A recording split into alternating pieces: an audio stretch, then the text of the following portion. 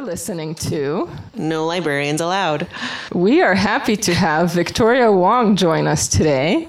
Hello. Hi, Victoria. So you are a resident librarian at the University of Alberta Libraries. Is that correct? Yes, I most definitely am. Well, thanks for joining us today. Why don't we begin by chatting about some of the projects you've done in your residency? Is it a 1 year or 2 year? So it's a 1 year contract. So I've been there since July of last year. So a lot of the stuff that I've been doing has been geared towards mostly instruction, also reference consultation sessions, and my responsibilities are kind of split between the business library as well as the science library over at U Alberta. I've been working on a resident project that's focusing specifically on interlibrary loans and user experience, both from the side of the users themselves as well as the staff side of things too. So, yeah. Great. I am very interested in interlibrary loans. This sounds like a weird thing to say for the sort of technology podcast, but I was kind of thinking about, like, it seems that in the public library, there has been an increase in interlibrary loans. Like, not in the interlibrary loans, but like, yes, in people use? in the use of interlibrary Absolutely. loans. And part of me wonders if this is due to like just the ease of a system like WorldCat and being able to just kind of like search this giant database just like you would with your local library and be like, beep, boop, boop, I'm going to put these things on hold, because that's the noise that happens when you put things on hold. Is it just because it's the technology makes it easier? I don't have to like fill out a weird form and hope that it's there and like I can see what is and what isn't. Is it because libraries are, I mean, I'm thinking again in the public library context, but like we are maybe more ruthless with our weeding and collecting in the first place. Collection parameters and what we're interested in getting in the first place. So like losing the long tail, looking for more things. Yeah, it's interesting. For sure. I definitely think about the long tail or the generic, the more generalization of the collection, and some of those, they're not even that niche, but some of the more obscure or specialized topics just not being collected. So we know our users definitely love interlibrary loan, and I'm sure U of A is a major lender. Yeah, it's interesting that you should mention the whole niche aspect of things, because of the fact that so many of our users tend to be the researchers who end up needing so many of the very specialized materials that we don't really have in our general collection, for sure. It might be also pretty interesting, too, because the fact that because I'm mostly focusing on this project, which is mostly over in academic and scholarly materials focused more so than public user base, right? What's interesting, too, is that I actually met recently with one of the EPL interns this year, Lindsay, and she had asked me a couple of questions about the project, too. There's a couple of things about that aspect, too, because I know that her project's mostly focusing over on collection development, per se, not so much on interlibrary loans, but what she was telling me was that there's a lot also to do with the education of users, too, being aware as to how they should go and approach their searches, and whether they're just kind of bypassing a bunch of different steps in order to just go straight into ordering those things. Yeah. Interesting. Yeah. Huh. Yeah, that's what I heard. So, talking about educating users, what do we mean by that? Well, yeah, some of the recommendations I was kind of coming up with for that report was to go and provide more education for our user base to understand actually how you approach searching for material, and how to actually educate our users as to what exactly is interlibrary loans. Because there's a lot of confusion between interlibrary loans and the NEOS catalog searches.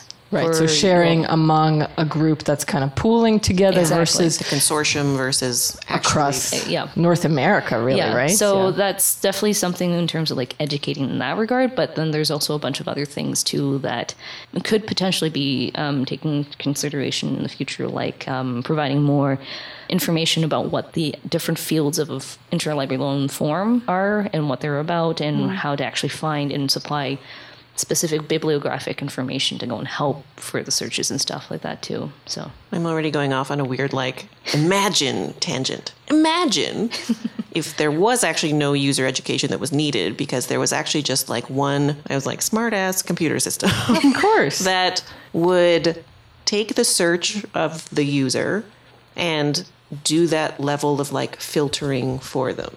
So, like they don't actually have to be like, okay, I have to start here, and then I have to move over here, and then I have to remember to like go look in this place, and then if none of those options work, then I will do this, and I have to remember which ones are coming in from the system and blah, blah, blah. It's funny you should mention that. Yes. So there's a lot of research right now that's currently going into building knowledge bases to go and help with interlibrary loan bibliographic information. I know that currently there's also a couple of systems right now down in the States where they've started to develop more of like a device-to-device system for interlibrary loans. So that would mean instead of relying over on a very large software that's kind of isolated over on the one computer or anything, it's more kind of built over on the idea of it being a cloud-based system. So you have that mobility built in, as well as combining it with a very extensive knowledge base to go and find those bibliographic information. So what users could probably end up doing is searching for like a specific title that they might be looking for and then just selecting based on that knowledge base. Problem, of course, is that it's hard to build a knowledge base if there isn't like a set record of that specific item though. And there's still a lot of research going on into the integration aspect of that stuff because of how labor intensive. It's also very time consuming in terms of how much you have to go and be mindful of the different variations of like a record could be. And the fact that not all catalogs are centralized in any way, there is a bit of an issue in that regard too, because of the variation between different catalogs and whatnot. I mean, WorldCat kind of solves the issue in most regards, but then there's also like very, very niche specialized topics that might not exactly be solved through WorldCat too. So. Makes sense. So the interlibrary loan was one major element of it was the residency? If you kind of think of it in percentage, it's about like 30%. Okay. Yeah. So I think in our discussions before the podcast, or I guess that made this happen, we also talked about your business library placement or collaboration. So the interesting thing about the business library thing is that my official title in the residency program is the entrepreneurship librarian. Ooh. Yeah. So the idea with this is to kind of support a specific course that kind of fosters entrepreneurship for students over at the campus. As well as kind of try and provide support for specific groups over on campus for that kind of area of innovation. It's a kind of, from my understanding, it's starting to become a very large trend over in universities. For sure. Yeah, for fostering that kind of innovation, fostering that kind of entrepreneurship spirit. And there have been, there was a report recently released, I can't remember the name off the top of my head, but there was a report about what specific initiatives for entrepreneurships have librarians kind of started doing over at academic universities. So on top of supporting that specific class and offering support over for eHub over at U Alberta, I also ended up developing like this subject guide. Of resources. Yes, of resources, specifically not geared towards the academic and research focus resources.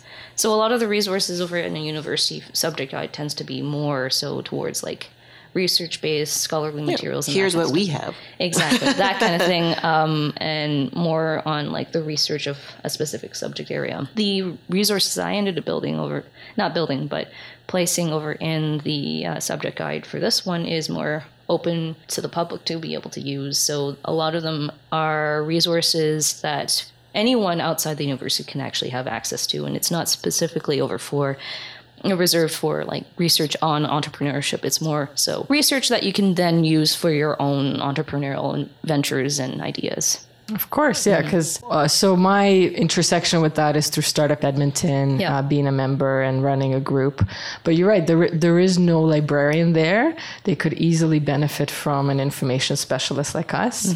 And also many education institutions are beginning to have their own incubators, right? Pretty much everyone has an incubator. And yet there's a lot of ground covering. There's a lot of market research, understanding your niche and contribution to the business world, if you will, that goes into a startup, whether it's a product or service. So there's a lot of, I think, benefit for the larger community, not just, just U of A student entrepreneurs or a NAIT student. Yeah, like I'm sure there's actually quite an opportunity for a collaboration across institutions. Well, that's the main thing. With the whole entrepreneurship aspect of things, I think there's a much more validity in terms of not just developing resources and focusing over on collection development, but you can end up providing so many different services that could branch out to as you said, the wider community outside the university sphere. And I think from what I understand from the report that I read back in July last year, it was more so a lot of librarians just discussing the whole collection development for that specific topic area, like the how-tos on how to build those reports, the how-tos on finding specific resources, market research, consumer behavior research, and so on. And I think there's a lot more that the library could potentially provide in terms of like providing access to software or to specialized partnerships that could potentially stem from libraries as well.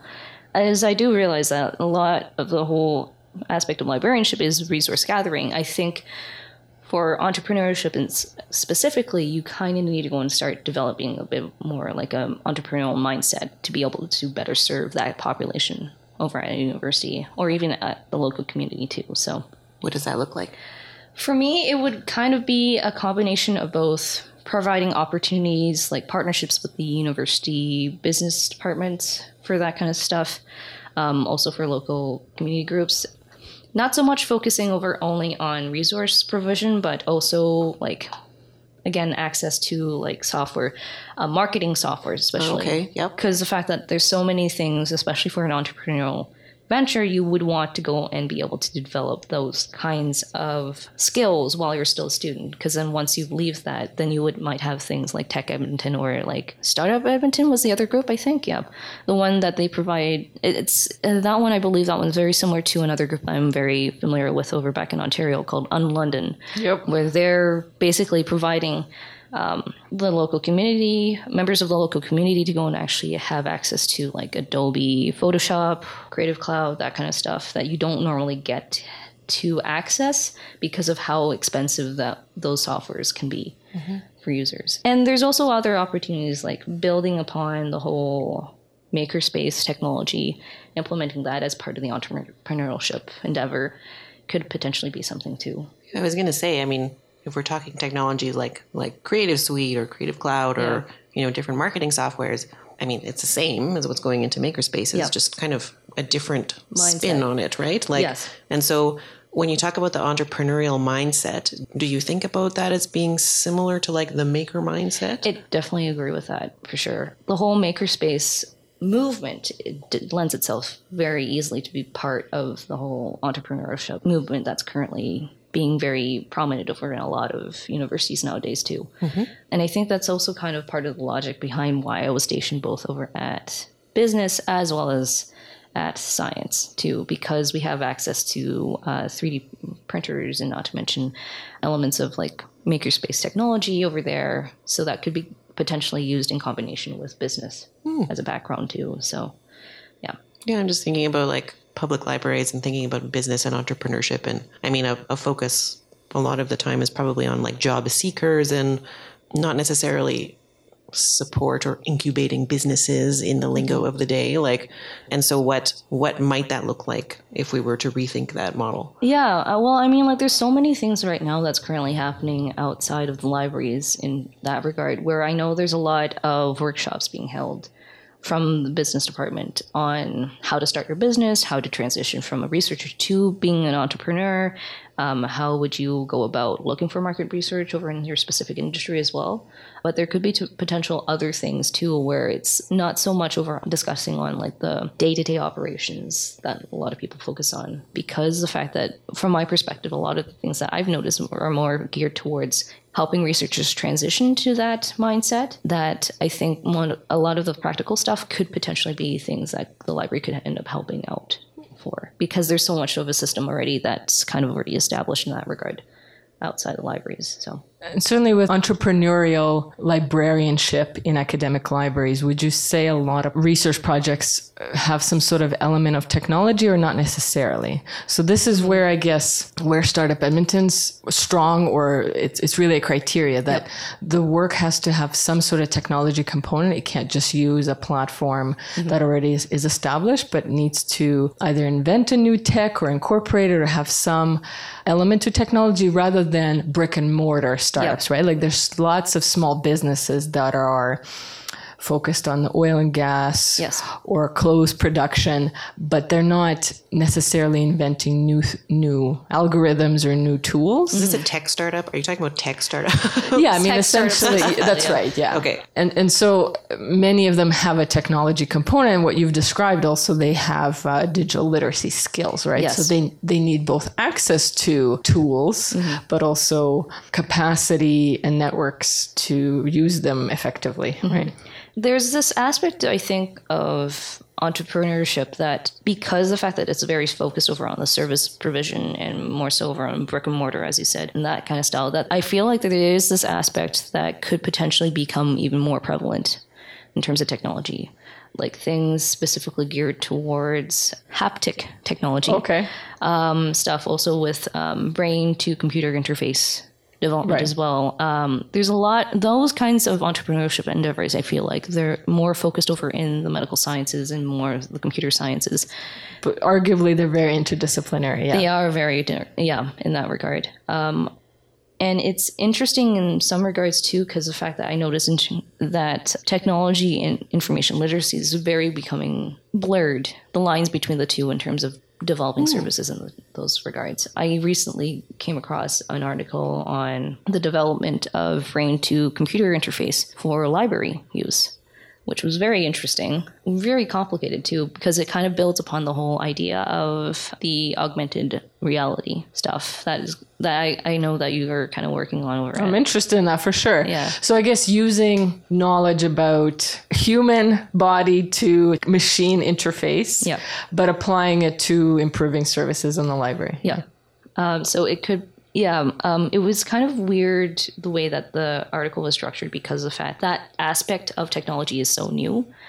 It's still in the development. There's mostly applications over in aiding people with disabilities in that kind of regard.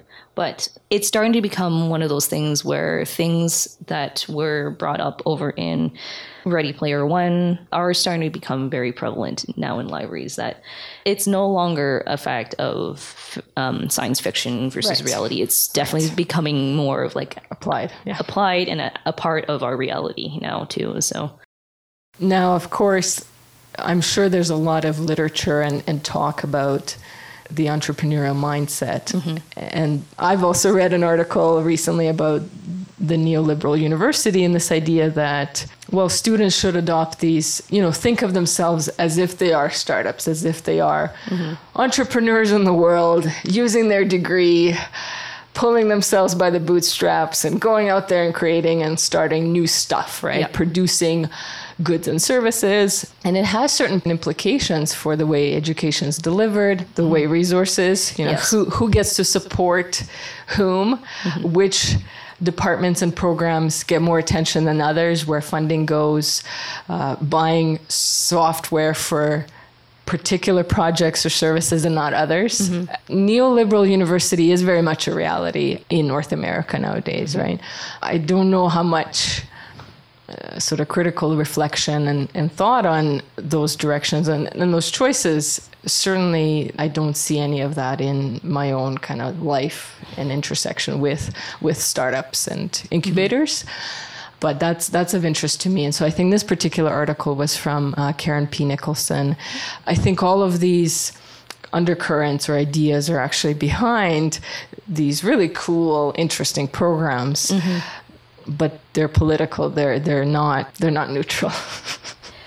No, I agree with you on a lot of respects. When it comes to neoliberalism, I still kind of am struggling with the whole idea of providing services specifically because we're trying to go and increase a particular kind of program versus supporting another group that could potentially also need that too. And it's this weird dynamic, I think, because a lot of the way that I've kind of noticed education is starting to become structured, the fact that you're supposed to standardize a lot of the education, you're supposed to go and have things very much focus in helping students develop a career that they could end up gaining something financially later on, and it's kind of the way that some universities that, from my experience, have started kind of operating more over on like an economical kind of financial mindset. I'm pretty sure that libraries aren't immune to all that stuff either at all, and it's troublesome in a way that it kind of runs against the whole idea of providing access to information as like the supposed guardians of information that we are to other people that potentially could benefit from it as well. It's a weird dynamic. I'm still trying to wrap my head around it as to why we specifically cater to like a specific group, but it's this constant struggle of like, do we want to go and continue on with this whole access for everyone mindset versus access to the people who can actually profit with it? I'm kind of wondering as to whether the whole aspect of librarianship is kind of rooted on the whole perpetuation of capitalism so much too. So it's this interesting dynamic, and I think this is kind of something that I would love to go and answer once I actually get more experience working in the field for sure. But yeah. I think everyone's struggling with that. If we've learned anything from our podcast so far is that none of us have the answer. Sometimes we feel the pressure, maybe because we're so earnest or conscientious. We think, oh yeah, it's all on me. But no, of course, everyone is facing the same challenges or issues, if you will. Not everyone, I think, feels the pressure to reconcile it. But that's why we get together and chat, right? Is to put these out there and think about them. Okay, let's bring it back down like 50 notches. Okay, sorry. Can you talk a little bit about how you're thinking about librarianship rooted in capitalism? Because that's actually a very interesting idea that maybe not everybody thinks about, because we have a very kind of socialist utopia view of like libraries for the people, libraries for everyone, government-funded institution, blah, blah, blah, blah. So can you kind of break it down a little bit for our listeners? I don't pretend to be an expert at all over the whole dichotomy of capitalism versus socialism versus neoliberalism and that kind of stuff. But my perception of capitalism in libraries is mostly rooted on the idea that the people who are able to use the services have already contributed some kind of buy-in of sorts, whether it is being a citizen over in a municipality, or if so, in that case, they're paying taxes in order to be able to get that kind of access, or they're a student at an academic institution providing their tuition fees as part of helping the budget for the university library. And even from the flip side of things, if you kind of look at it over in a corporate librarian aspect, it's the employees providing their knowledge and skills in helping the company continue on and making a profit that would end up being translated into a budget of supporting the library in that sense. So it's almost impossible to separate the idea of capitalism with libraries, because so much of our operating budget, so much over those services that we provide to users are very much rooted on the idea of, because we get budget from an organization that is higher than us, we kind of have to cater towards what the organization's mandates might be. And they might either be geared towards providing education to people or more specific towards fiscally positive kind of mandate. So that's what I think capitalism in libraries is. There could be several different other elements to it, but it's also one of those ideas too where it's a problem of, because you're kind of following along the mandate of an organization, there is the potential of excluding so many other groups. As we probably all know, manipulation of a higher organization above your small group could be because of like following orders or that kind of thing. Oh, so, sure. Of course. Parent organizations set the mandate. Exactly. Absolutely they do. And you're right. So academic libraries are not separate, right? It's not a standalone organization to which you go to borrow the books. They serve the university. And so it's a great point that you bring up. One interesting fact that I've certainly thought about is we know that business schools bring in a good chunk of tuition dollars to universities.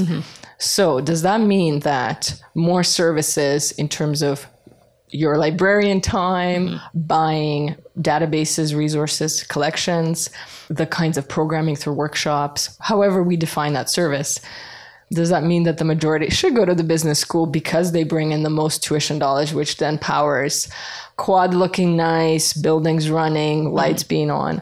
Or should we treat art students equitably, social science programs, astrophysics, even though they're small and they actually don't have that many students enrolling? And also the numbers of enrollment aren't magic, right? Like someone sets the admission rates and all of that. So like none of it is accidental. Decisions were made. So you're right. Certainly budgets are one of them. You also kind of touched on values, right? Like what is important? Why do we collect some things and not others? And this is where ILO comes in. Mm-hmm. There is one other thing I kind of want to mention about information and capitalism too, because our discussion is kind of making me recall a specific aspect about information that is mostly rooted over in capitalism, even from a historical basis. So if I remember this correctly, with the invention of the Gutenberg press, that kind of allowed so many different people to actually be able to access information. The more information the public was able to access, the more educated it became. With the printing press and information, though, that kind of goes back even further, though, because when you kind of think about it in terms of economics, the more current information you can get from neighboring countries, from neighboring towns even, the more likely you'll be able to go and increase your profits because you'd be more aware of situations that could be happening in the next town over. So information in that sense becomes a very large commodity because of the fact that business owners back then, tradesmen, would be very keen on getting the latest information about their potential trade partners and implementing those kinds of outcomes then to their own practices for sure. So information of itself is very much rooted on the whole idea of capitalism too. So because librarians are the ones dealing with information, trying to sift through all that kind of stuff that are currently happening today, even like the whole bombardment of information overload on the internet. Again, it's also another aspect of capitalism that librarians can't really run away from or hide from. So you also have an interest in natural language processing. And maybe board games? Okay, what is natural language processing? Let's start there. Okay, so natural language processing is, without getting into the whole didactics of language and information, the idea of natural language processing is where you're using an AI. So this is one aspect of natural language processing, where you're using an AI to go and actually locate specific resources based on the words that are used within the text, and also based over on the words that are supplied. So it's kind of like the way that Google is set up right now, where instead of using very precise language, they're using more of like quotidian kind of language, where people are just using like things that they would normally say. Is it kind of like colloquial, like things people say every day versus like how you would enter search terms? So not everyone would know the term entrepreneurship, but they might, talk about business, right? Yeah. And so, or starting business versus entrepreneurial. Yeah, that, or they would end up using the word startup versus entrepreneurial endeavor, or that kind of stuff. Right. So making things a lot more accessible in that regard. So natural language processing, though, is the idea of using those very simple ways of phrasing specific research topics so that you can then for information very easily. It's a complicated topic, though, to be honest with you. It's something which I'm still not quite sure whether I have a good definition about it. And I'm pretty sure my professor, if she's ever listening to this, that taught that class, is probably screaming at me for saying this kind of stuff. But the professor will applaud the fact that a year after you have taken this class, you are still thinking about it and still talking about it. Yeah. Why are you interested in it? Okay, so part of the reason why I'm so interested in it is because of it's a very subset of natural language processing, which is called machine learning.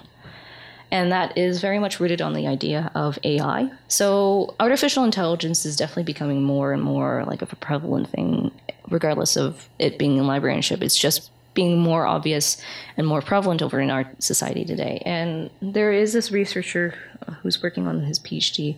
His name's Mike Ridley over from University of Guelph. And he's doing a lot of research over on artificial intelligence and the application of that to librarianship. That is quite fascinating because if you look at it and if you are aware of the current trends that are happening right now, there is a possibility there where artificial intelligence will potentially end up replacing a lot of jobs, the tasks. For sure, that we do. Yeah. So it's also troubling in different regards.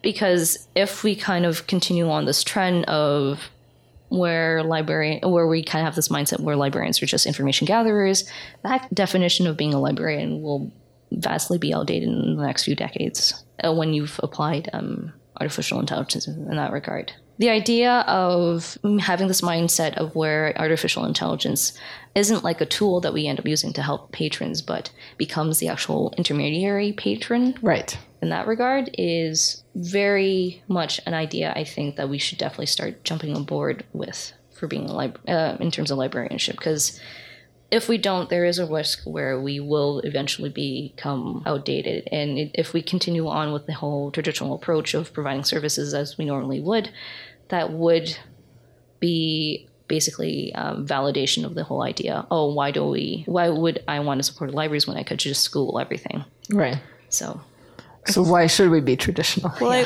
I find this a really interesting like framework that we tend to bring up a lot when we're talking about technology in libraries, which is like, if we don't do this, we're going to fall behind. So like there's this future new thing, new tech that's happening. And the way that we talk about it with ourselves is like, okay, we gotta make sure we get on board with this, or we're going to end up being obsolete. We're going to end up being outdated. But I kind of wonder how true that narrative is in libraries. Like we've managed to survive for a couple thousand years, but we are continually making strides and, I mean, rebranding ourselves in different ways, but also integrating new tools and integrating new technology. So I'm kind of like, is the fact that Mike Ridley is working on AI and researching it now, it's still a new field. It's still not something that's like, ubiquitous in all of our lives. Like it's not a smartphone yet. Like, why do we bring it up in a way of fear? As opposed to, look at us, we're making strides in this area, we're already thinking about it, and people are interested in learning about it, We need to be able to not so much predict, but have the forethought of being able to understand that AI could potentially be the next patron that we have to deal with, that we have to go and be able to go and cater our services to, so that the way that AI could interact with libraries could be very beneficial if we're very well aware of it, if we are able to hop onto that. Early enough so that we're not lost in the dust. Yeah. But it does kind of lend the question too of like, at what point does technology render some kind of well-established institution as a relic of the past, for sure. And I think in one sense too, that I don't think libraries will be extinct outright if we aren't careful. It's more so that maybe libraries could potentially end up developing a very similar role to museums nowadays. That's just kind of my thoughts about that, though. So, can we talk about video games? Yeah. So you mentioned you also have an interest in, is it video games or board games or both? I actually have more of an interest in video games, to be perfectly honest with you. But there is a librarian over Wilfrid Laurier University. Her name's Michelle Goodridge. She does a lot of research over on the application of board games and how important board games are in terms of developing new video games, as well as community building over in libraries, for sure. A lot of her work does discuss about the ideas of why board games are so important nowadays, especially because, prior to the current trends right now in board games, a lot of those kinds of products were more so kind of put by the wayside, wasn't really thought of as providing all that much educational value, right? But in terms of the context of like now European style board games, more of the very, not just only narrative, but also mathematical based and various other kind of educational kind of board games now, there's so much more that you could potentially build upon that could be used over in education. And it's not just only rooted in an education of like primary and secondary schoolers, but you could potentially end up educating people over in the university programs too. There's a lot of value in terms of like literacy that you can end up building upon from using board games in classes, for sure. And Michelle's work on that probably would end up being able to describe so much more eloquently, for sure, than what I'm trying to describe it now. So, but in terms of video games, I'm more of an avid video game part-time wise. I tend to play a lot of video games on my downtime, for sure. There's two interests of mine over in video games specifically. One is the aspect of communicating educational value through video games. So there's something that came out from Ubisoft recently through their Assassin's Creed series. So for those of you who might not be too familiar with that, so it's a video game where you're kind of role-playing as a person who's also role-playing as one of their ancestors through like this machine It's kind of complicated. I could go on and on about this, but one aspect of one of the most recent additions over in that series recently came out with this kind of interactive in-game portal of sorts where you could go and actually learn about ancient Egyptian practices and customs while you're playing the video game itself. Cool. Yeah. Nerd Carla's like, I'm into it. Sign me up. It's really interesting because that's kind of bringing the whole aspect of historical education to a different kind of audience that maybe might not originally have a lot of interest in that initially. And I think that's a different way of approaching things that I think video games would be hugely beneficial in the application, in applying it over to an educational kind of aspect, for sure. So in other words, if I'm understanding correctly, you're excited or interested because people can learn, I guess, more informational or historic knowledge and maybe become more literate culturally, whatever, through fun games, through narratives. Yeah. Well, I mean, like you already have games that help with educating kids on how to go and do coding. Right. Computer programming, you can end up building upon that idea where you can have people learning about very, very interesting, more sociological kind of theories on economics, capitalism, that kind of stuff. Empathy, for sure.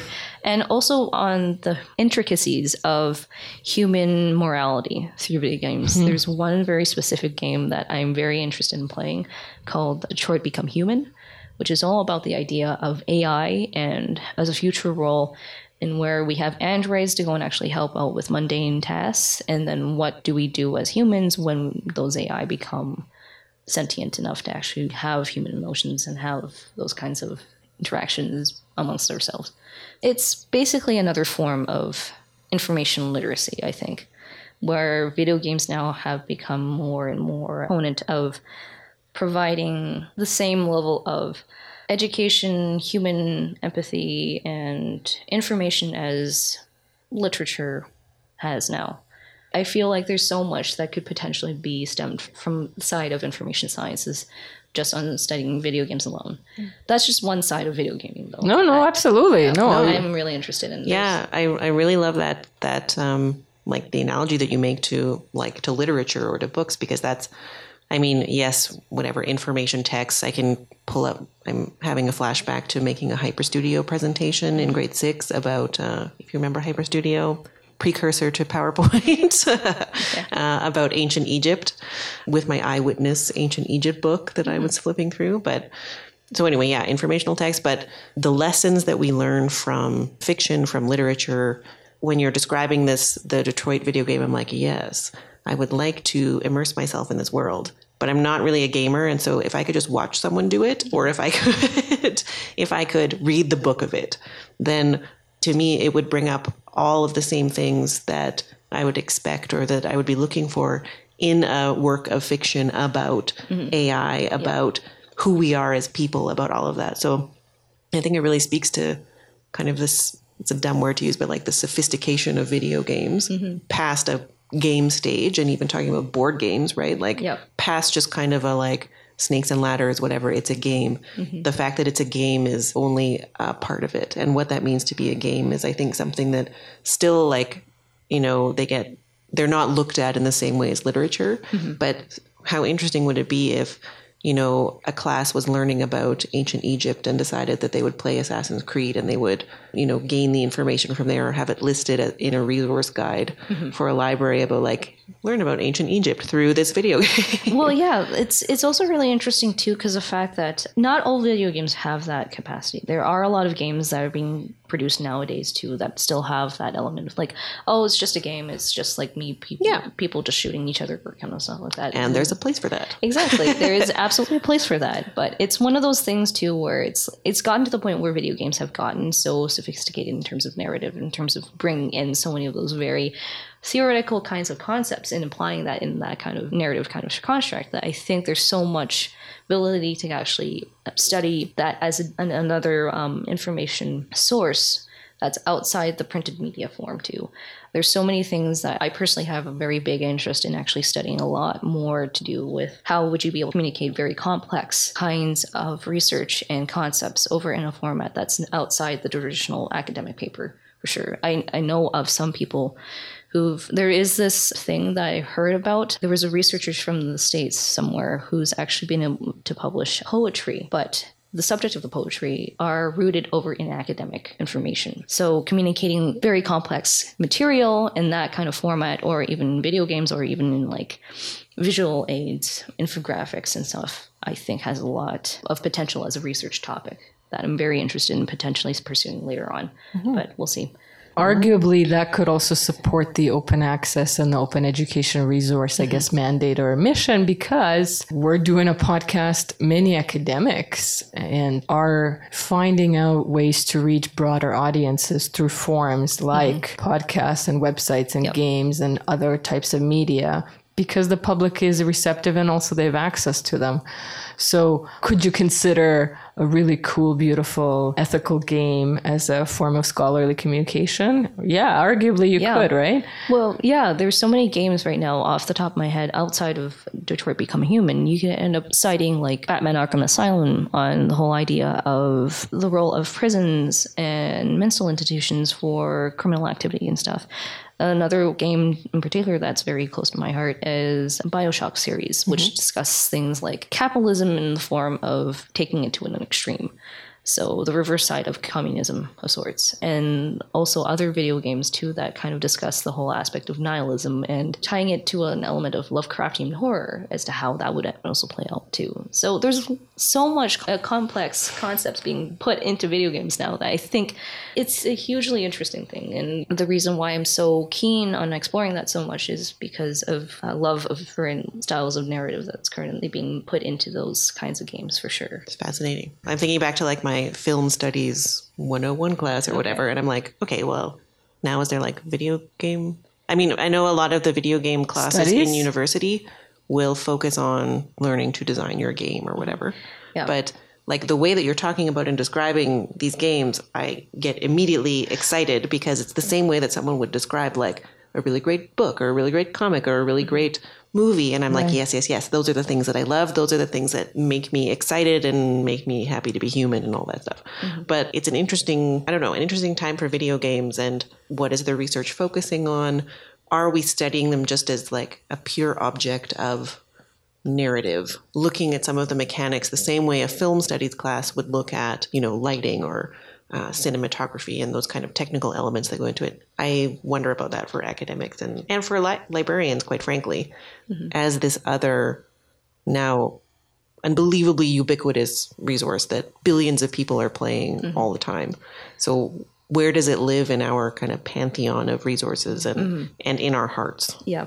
It's interesting you should mention the whole film studies aspect of things, because nowadays, for sure, in terms of mostly that I've noticed single player kind of video games, there is so much focus over towards building good cinematography kind of style of games. There's one particular that just recently got released called God of War. The previous installments of that particular game has been very much well known for its hack and slash kind of style and more of like blood, guts, gore kind of. Not surprising. But the recent installment, though, that I'm aware of is very much rooted on the whole building narrative, building a universe and character relationships, as well as also maintaining. So the interesting thing about that one is that they have the way that the visual camera is set up. You're following the characters, but it's basically in a style that seems like a single track shot.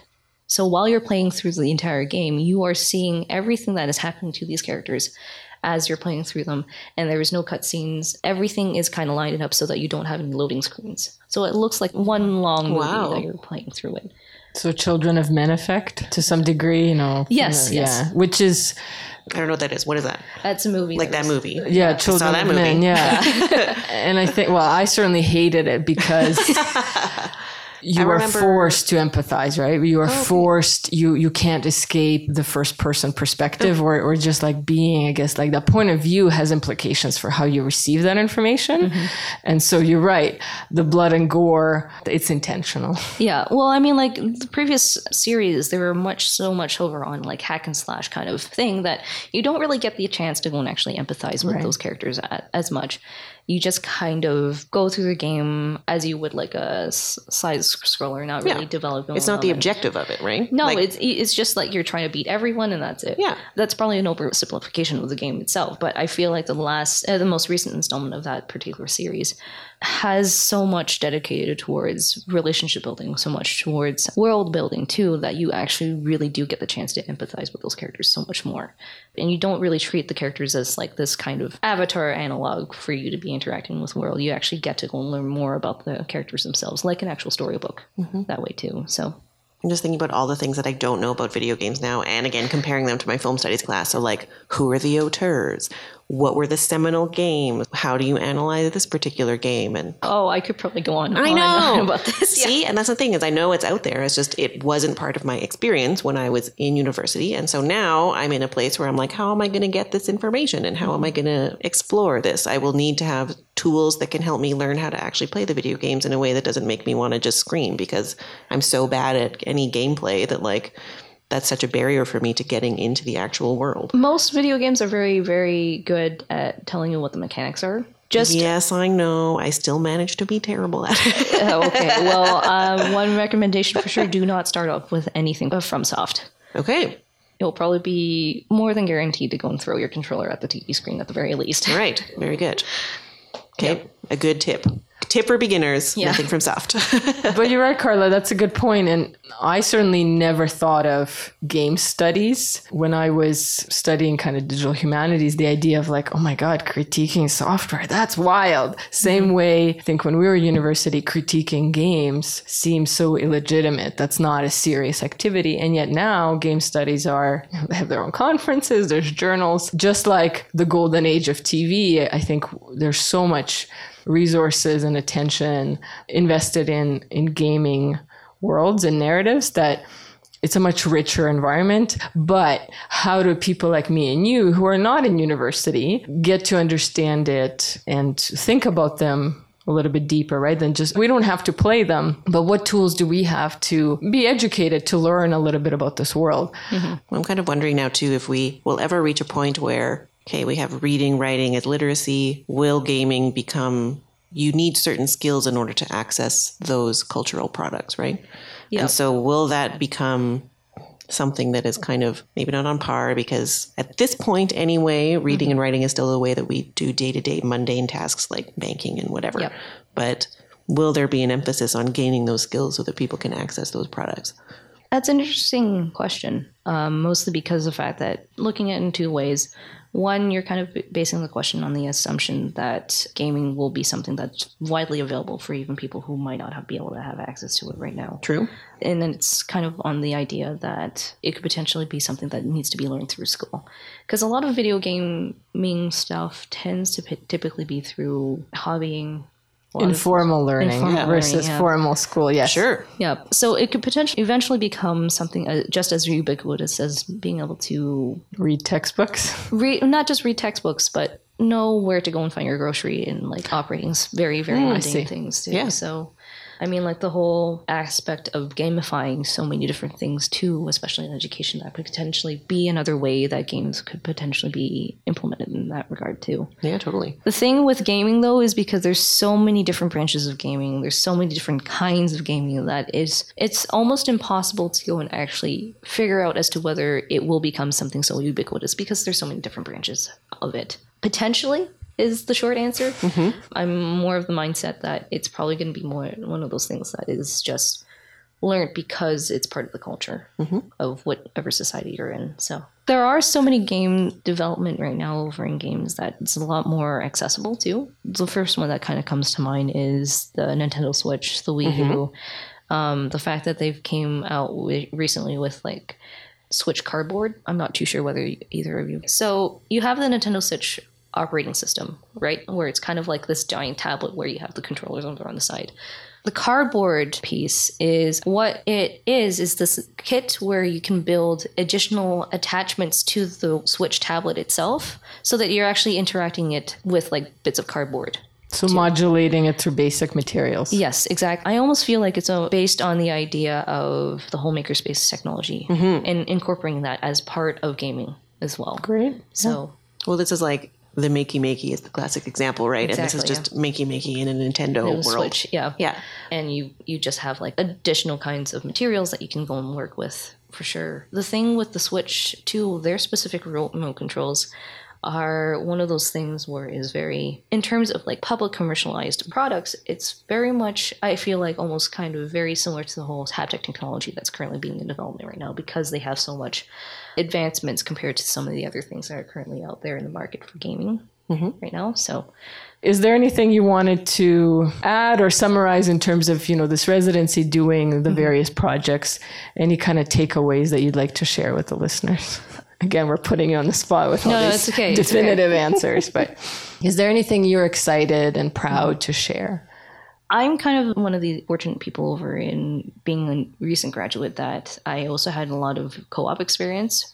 Because of the fact that most of my co-ops were mostly 4 months, I never really got the chance to actually work more on a long-term project. So the fact that I was able to go and work over on my interlibrary loan project and be able to dive into that aspect of things in terms of what the user experience of that stuff is like, and how current emerging technologies like open access button, things like Occam's Reader, which is kind of right now currently this platform down in the States where it allows libraries to go and share ebook resources of sorts through interlibrary loans almost. Is really Sorry, it's called Occam's? Occam's Reader.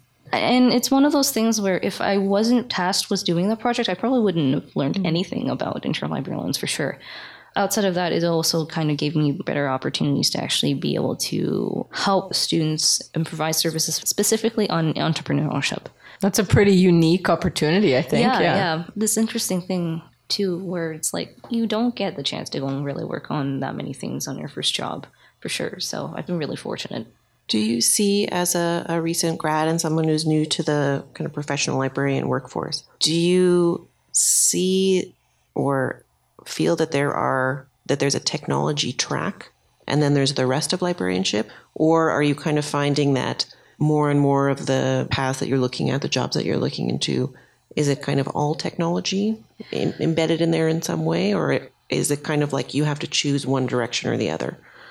I'm feeling that a lot of the jobs that I've been kind of gravitating towards have been more rooted with implementing new emerging technology into the classroom, or implementing in a way that we can then better serve our user base. A lot of the jobs that I'm currently trying to apply for has a lot to do with some kind of description asking about like being able to go and put in new educational based technology into information literacy instruction for sure.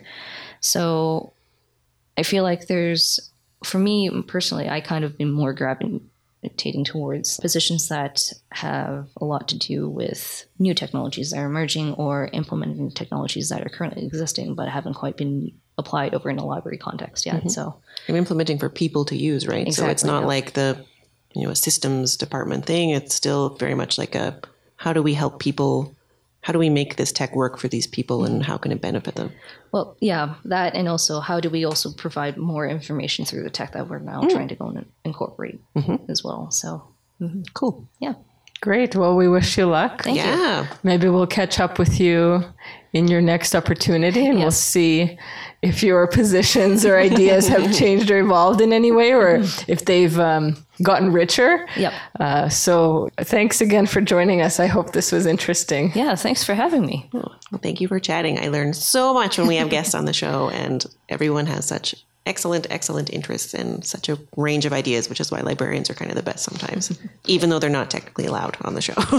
Yes. So this podcast is available on Google Play, and if you have any topics or you want to chat with us about anything, get in touch. Yeah, we have a website called nolibrariansallowed.com, and we do take questions for future topics and ideas. So we have everything. You can reach us. All right. Thanks. Bye. See ya. Bye.